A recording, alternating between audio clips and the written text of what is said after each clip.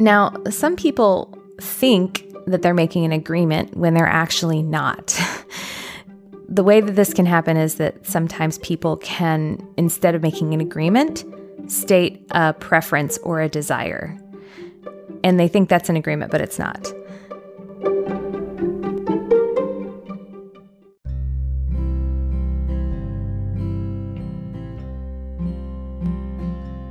Welcome to Making Polyamory Work. Hi, I'm Libby Sinback, and I want to thank you for joining me today. I'm a queer polyamorous mom and a relationship transformation coach, and I am committed to helping people who live and love outside the status quo have extraordinary relationships, because relationships are at the core of our well-being as humans. I think love is why we're here and how we heal. On this episode of Making Polyamory Work, we're going to talk about agreements. And I got to tell you, I can't believe I actually have had a polyamory-related podcast for nearly 3 years, and I haven't done an episode on agreements. Like, what am I thinking here?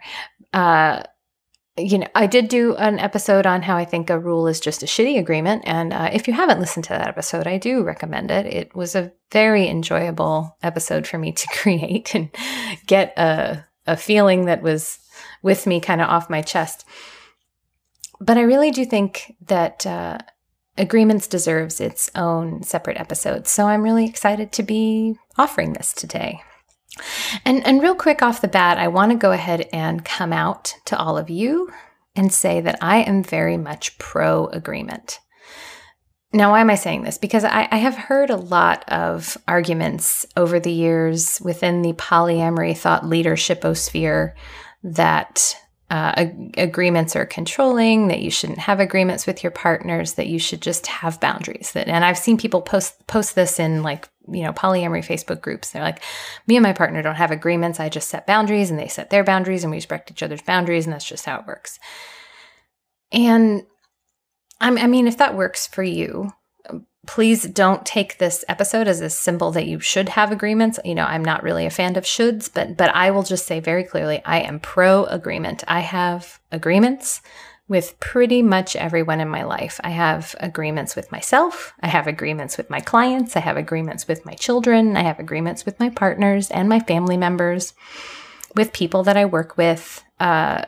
I think agreements are a really important part of a functioning relationship and really, honestly, a functioning society. So that's how I feel. But what do I mean? What is an agreement and what am I trying to talk about here? Because there's a lot of different definitions of agreement. And I've got like Merriam-Webster pulled up right now. And so let's read about what agreements really are. So the first definition is a harmony of opinion, action, or character, a concord. There's widespread agreement on this issue. Or it is the act of agreeing, like she nodded her head in agreement. Okay, that is not what I'm talking about when I'm talking about agreements. I am instead talking about the second definition of agreements on this dictionary page here, which is an arrangement as to a course of action or a compact or a treaty. So we reached an agreement as to how to achieve our goal. Now, when I'm talking about agreements, it's important to note that I am not talking about like in a legal sense. And, I'll get into this a little bit later, but I don't think we want to treat agreements as though they are like laws. Okay.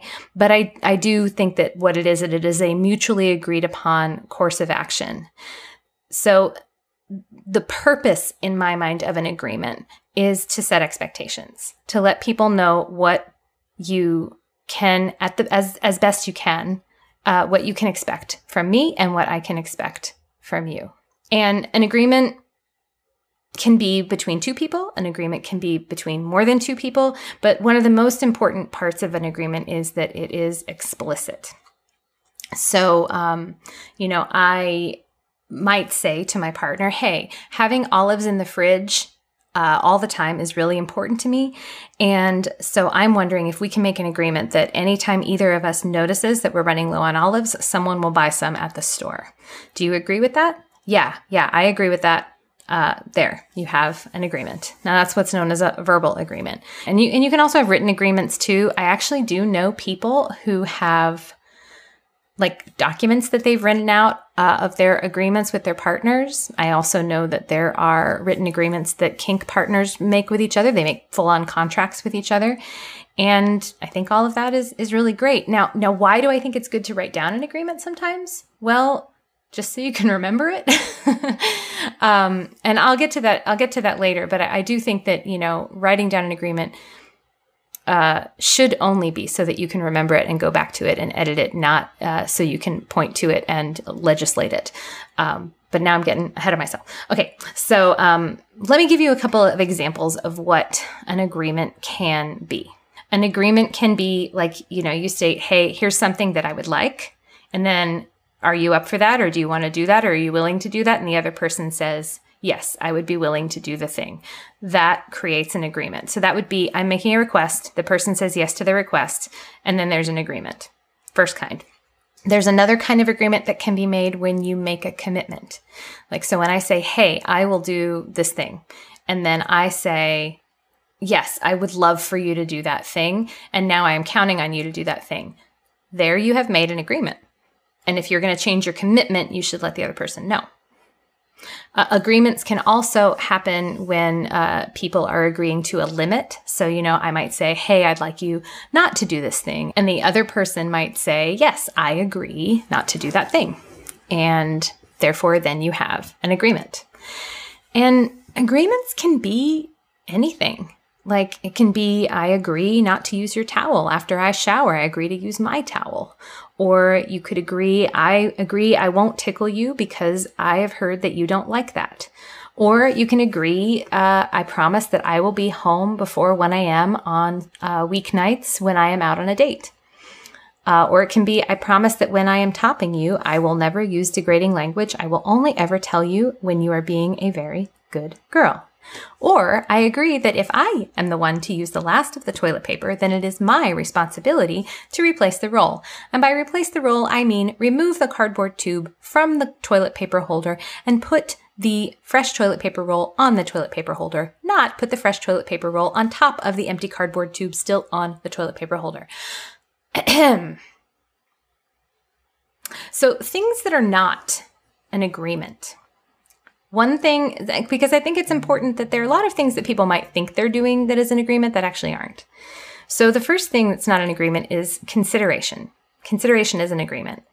And I love consideration. And in fact, when I reflect on my relationships, a lot of what makes them work is not actually agreements, but consideration. Like, one of my partners really doesn't like any kind of calorie talk when it comes to food. Now, they haven't asked me for an agreement around that, but I have just kind of heard that they say that doesn't feel good, and so I don't do it, or I try really hard not to. Another partner of mine really struggles to remain in a conversation if people talk over him, and, again, we don't have an agreement not to do that. We just all try hard not to do that. And I find red peppers vile and disgusting, and I don't have an agreement with my partners that they not put red peppers in the food that they cook for me. But if they want me to eat the food, they don't put red peppers in it. If they want me to feel loved, they probably won't offer me roasted red pepper hummus for a treat. It's just not going to do it for me. So all of that's consideration, but there's not an agreement that we're going to do the thing or not do the thing. Okay. Another thing that's not an agreement is stating a preference.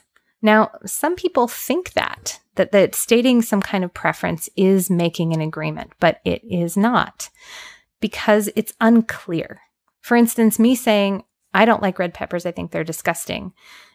I might think that now that I've said that everybody understands that they shouldn't feed me red peppers. But the thing is, I might be saying that, but what I might mean is that if you give me red peppers, I won't eat them. Or if you give me a pizza, say, with red peppers on it, I'm going to pick them off.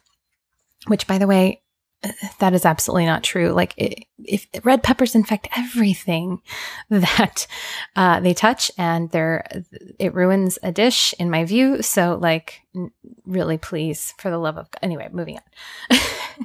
But do you understand what I mean? Like, stating a preference isn't an agreement because sometimes it's not totally clear what to do with that preference. Like, you might just be sharing that for a point of information, or you might be making a request. And again, then if you make a request, it has to be agreed to before it's an agreement. Anyway, moving on. So another thing that's not an agreement is a complaint.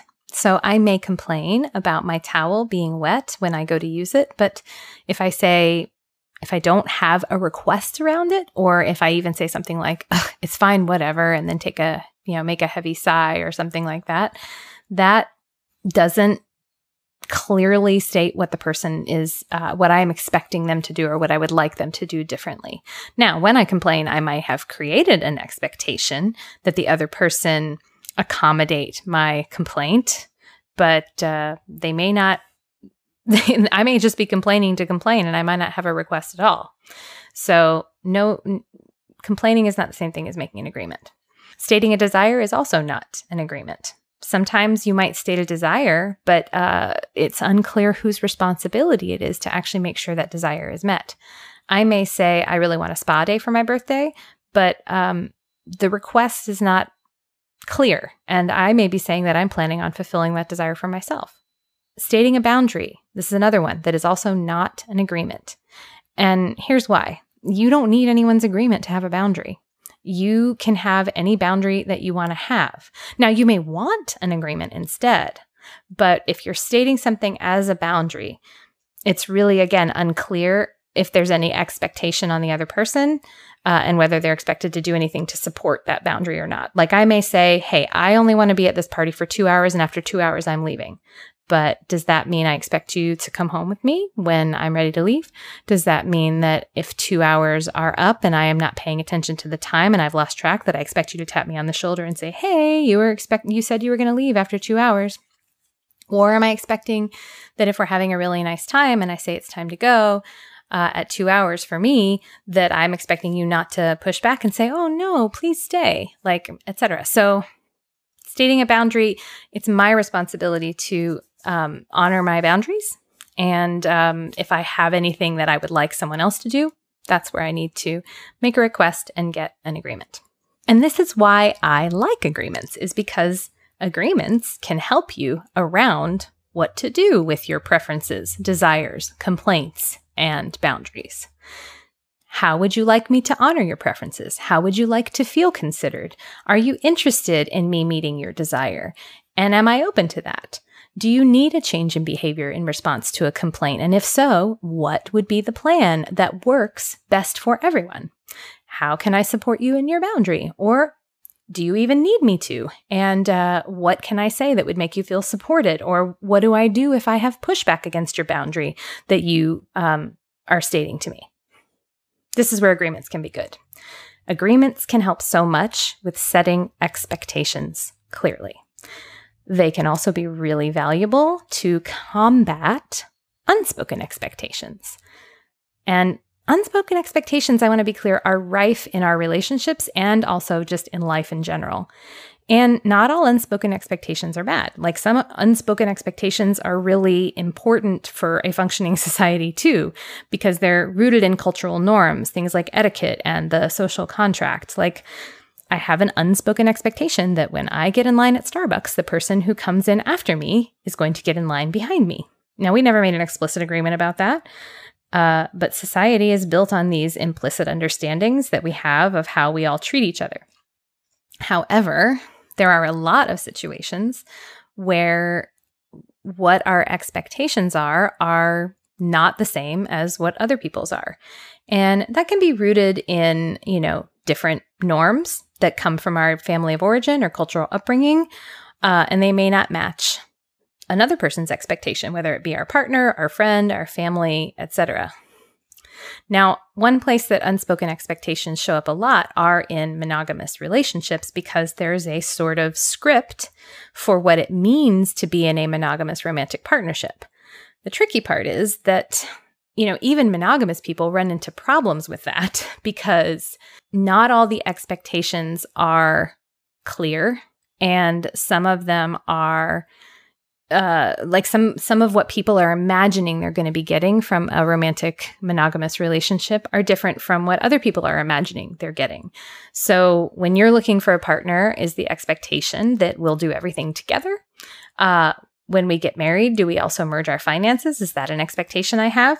What counts as cheating? Does looking at porn count as cheating? What if we watch it together? What about then?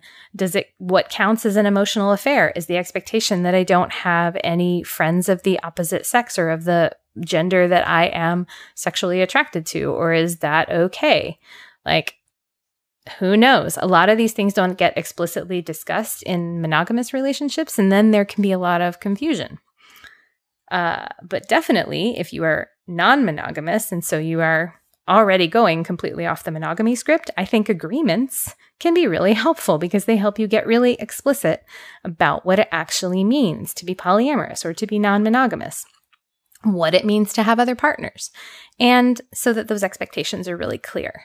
Instead of just assuming things like, hey, if there's Ben & Jerry's in the freezer, me and my partner can eat some, even if we didn't buy it, and even if it isn't the flavor that we prefer, and it's actually my other partner's favorite flavor, we can have as much as we want. No, you need an explicit agreement around that, which, by the way, no, you can't unless you go to the store and buy more if you eat the last bite. That's really important. But again, it's good to have an explicit agreement about that.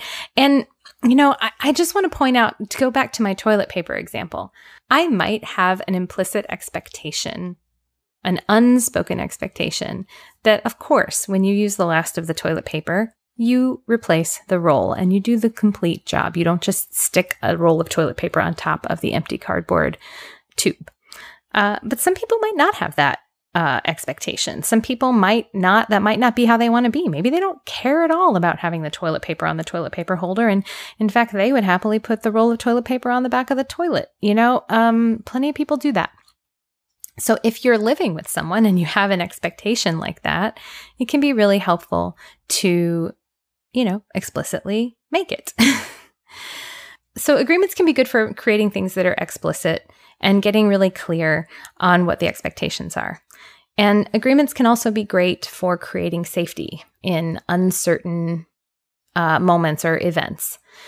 Like an example that I always like is, let's say you're going to your first sex party with a partner and maybe you're feeling nervous, maybe you're feeling some anxiety about what will happen. And so one way you can create some safety around it is actually to make some agreements.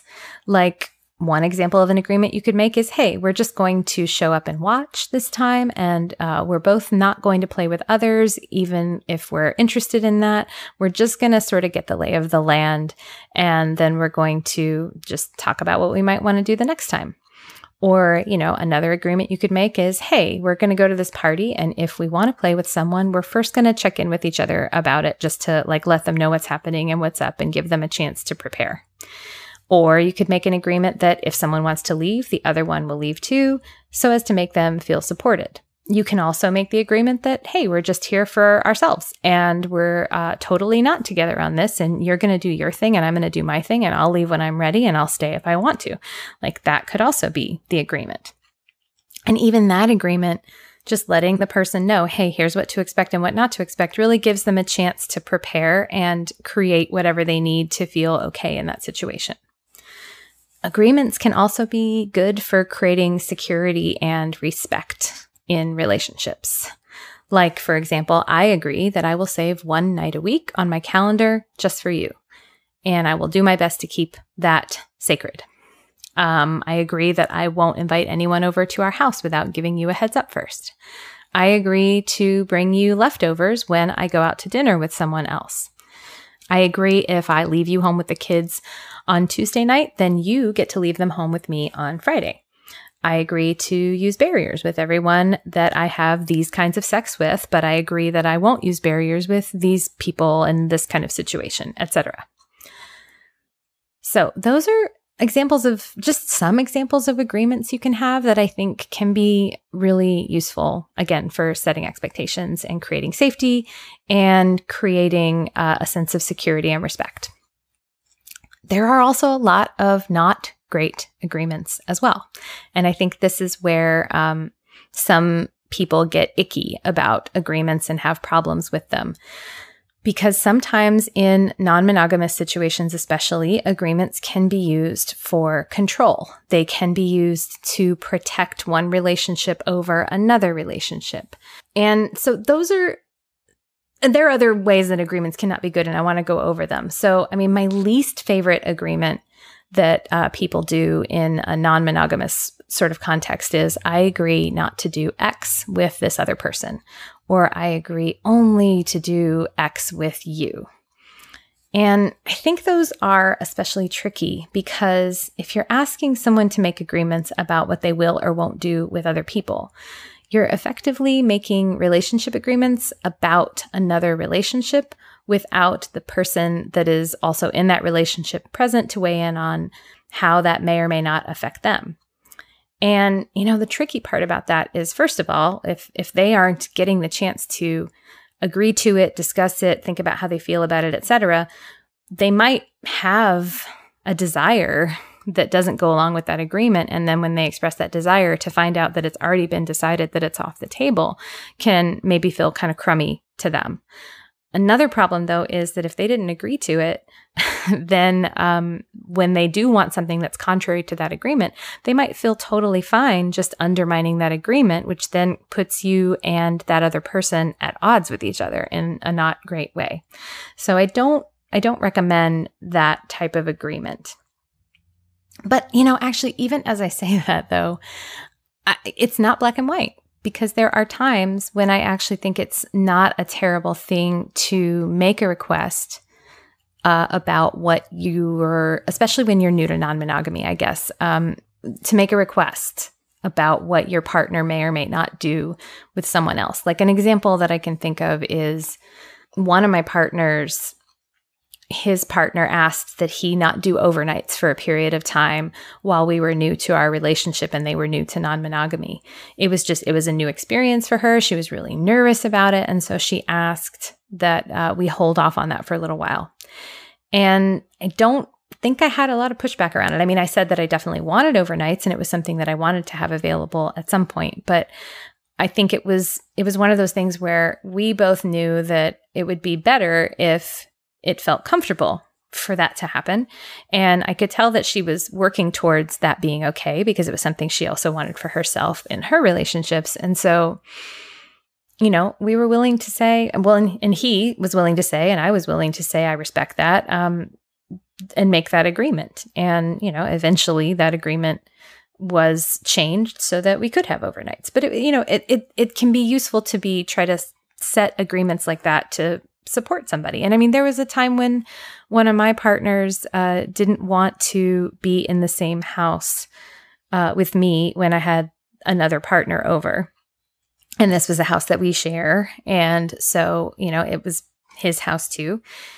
And I think, me honoring that and agreeing to that and not pushing back against it and, because it's his house, and making room for him to, not be there at times when my partner would be there, and also making sure that if he was going to be there, that I was somewhere else with my partner was, I think, an important part of making him feel okay and safe. And now it's, that agreement isn't still in place and it was able to change. So I think those things are okay sometimes if what you're trying to do is be supportive and accommodating and caring of your partner.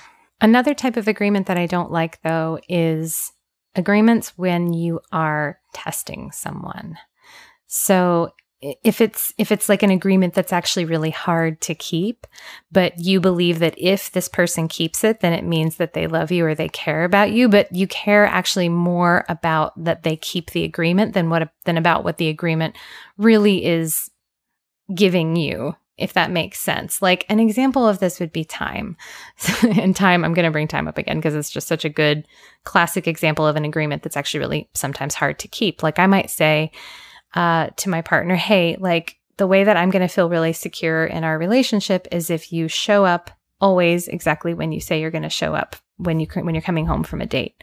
So if you say you're going to come home at 2:30 in the afternoon and you're home at 3, then you've broken our agreement and I don't feel safe.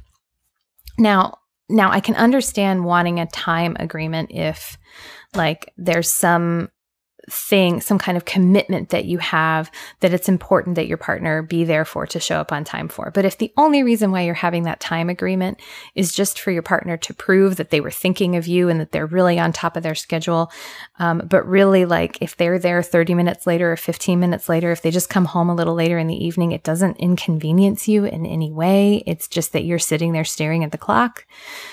That's more of a test. And I don't think it's a good agreement, and I don't think it's fair to hold someone to that kind of standard unless there's like a really good reason for it. Because especially on dates, like dates can be in flow, and sometimes like you can lose track of time. And again, if I had a follow-up commitment like right after a date, it would be really important that I get home on time. But otherwise, my time is mine, and I deserve to be squishy around it rather than rigid. Is my opinion. Another example of a bad agreement, or agreement that I don't think is good to make, is agreeing to something that you aren't confident that you can actually do. Like going back to time, if I made an agreement that I would be perfectly on time to every engagement, or that I would end every date exactly at a particular time, I'd probably be breaking that agreement left and right. And in that vein, I think it's important to make sure that you don't ask your partner for an agreement if they have consistently shown you that they can't meet that. And then act as though, again, they violated your trust when you asked them for something that was beyond their actual capability. And that's not the same thing as asking that someone work towards something. Like, let's say time is an issue for you and your partner really wants to get better at being on time. You can ask them to work towards being more consistent about their time, being on time, etc. But that's different than asking all of a sudden for them to be great at time when they never have been. And, where this can get really hairy is if you are what is known as a people pleaser, meaning that you can't actually be honest about what feels right to you, or what you're actually capable of, because you worry that your partner won't like it if you tell them the truth or tell them what you're actually willing to or capable of doing. And so you lie and you agree to things that you know aren't what you really want, or that don't feel authentic to you, or don't feel within your capacity, because you just want them to be happy. This behavior can be really huge in eroding trust, because oftentimes agreeing to things just to like placate someone causes that person to feel placated, and they can kind of tell that you don't mean it. And then when you don't follow through, or you follow through half-heartedly, or with a bunch of resentment, or, just not a full heart, then they can tell and they feel that, and then it doesn't feel good.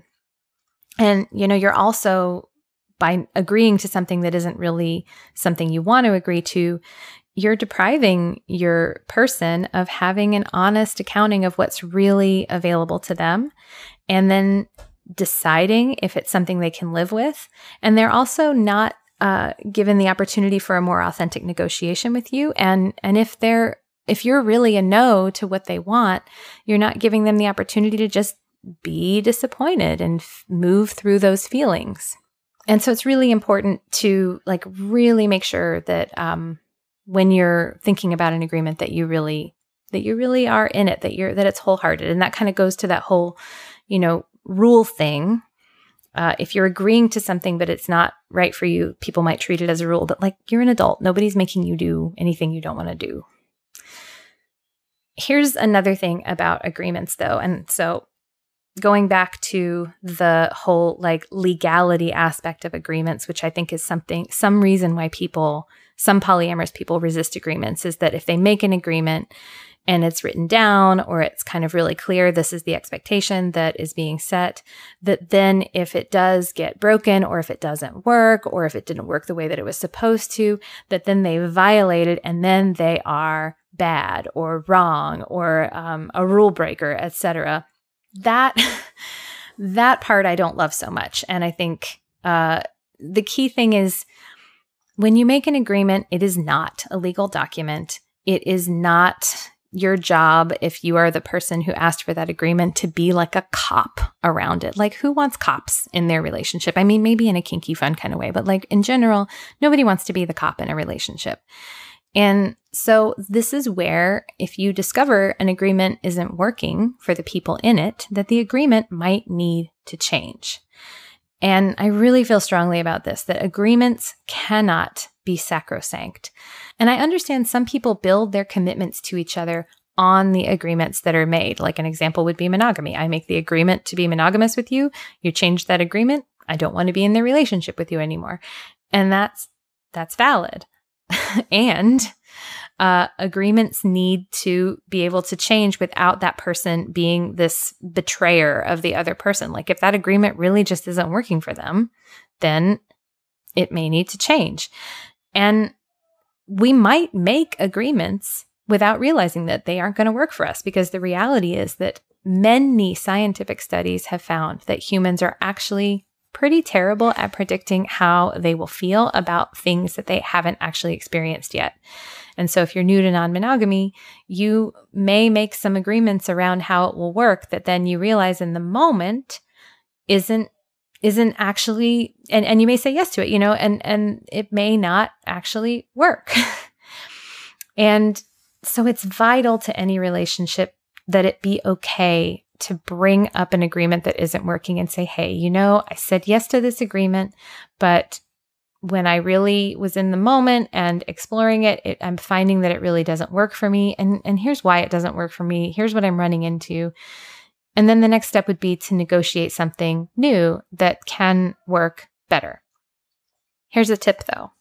If you discover in a particular moment that you are facing that the agreement that you made doesn't work for you, please do your best to hold the agreement in that moment and then renegotiate it afterwards. So an example would be if you agree that you're not going to have any kind of sexual contact on a first date with someone, like you've made that agreement with a partner, and then the moment comes and you're on the date and everything is getting super hot and heavy, and all of a sudden you're like, oh man, no, I really want to have sex with this person on this date, and I can't believe that I agreed that I wouldn't. My recommendation is to catalog that you really wanted to. Say, hey, I made an agreement with myself and with my partner that I wasn't going to do this. I'm seeing that that was not a good agreement for me to have made, but I need to abide by it. And I can't wait to talk to them about it and adjust that agreement. And the reason to do that is because it can just feel really shitty to be relying on someone to keep an agreement and have that be your sense of safety, and then have someone break that agreement just because in the moment you didn't want to. It can really feel like you were choosing immediate gratification or choosing not to control your impulses over maintaining trust and security in that relationship. And again, like I said before, don't make agreements that you can't keep, but sometimes you make an agreement and you don't know that you couldn't keep it. And so be honest about that and then adjust the agreement. But I'll also say that keeping agreements can't be the only proof that you can trust your partner, because it really is also real that sometimes you find yourself in a situation where you just actually can't keep an agreement. Like an example might be, I'm only going to be away on this date for 2 hours, and my partner is counting on me to be gone for 2 hours. Well, I radically miscalculated the time that I would actually want to be spending with this person. And there's no way for that date to actually have been just 2 hours. And I just couldn't wrap it up in the time I promised. The ideal thing in that case is as soon as you can notify your partner. So if you're getting to that 2 hour mark and you're realizing the date isn't wrapping up, I would, just send a text to your partner saying, hey, this date is going to go longer than I expected. And then be accountable. Hey, I said that I was only going to be gone 2 hours and I wasn't. And, don't make them bring that up or hold you accountable or chase you down. Like own that you said one thing and did another, and make room for whatever feelings might come up. Let them be disappointed or unhappy, and hold firm that you probably also need to change the agreement so that it actually works in the future. So to recap, agreements are one tool of many that can make up the structure and shape of your relationship. Like all tools, it has particular uses, but also some limitations, and it's important to use it properly and not rely on it to do everything for you.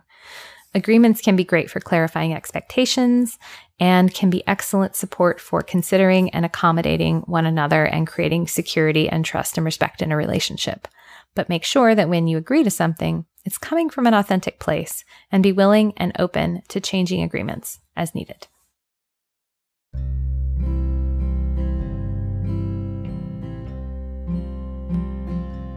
Thank you so much for joining me today. If you have any thoughts about what I've said or a question for the show, I would love to hear from you. You can reach me via my website, libbysinback.com, or you can connect to me on any of my social channels. I'm on Instagram and Facebook.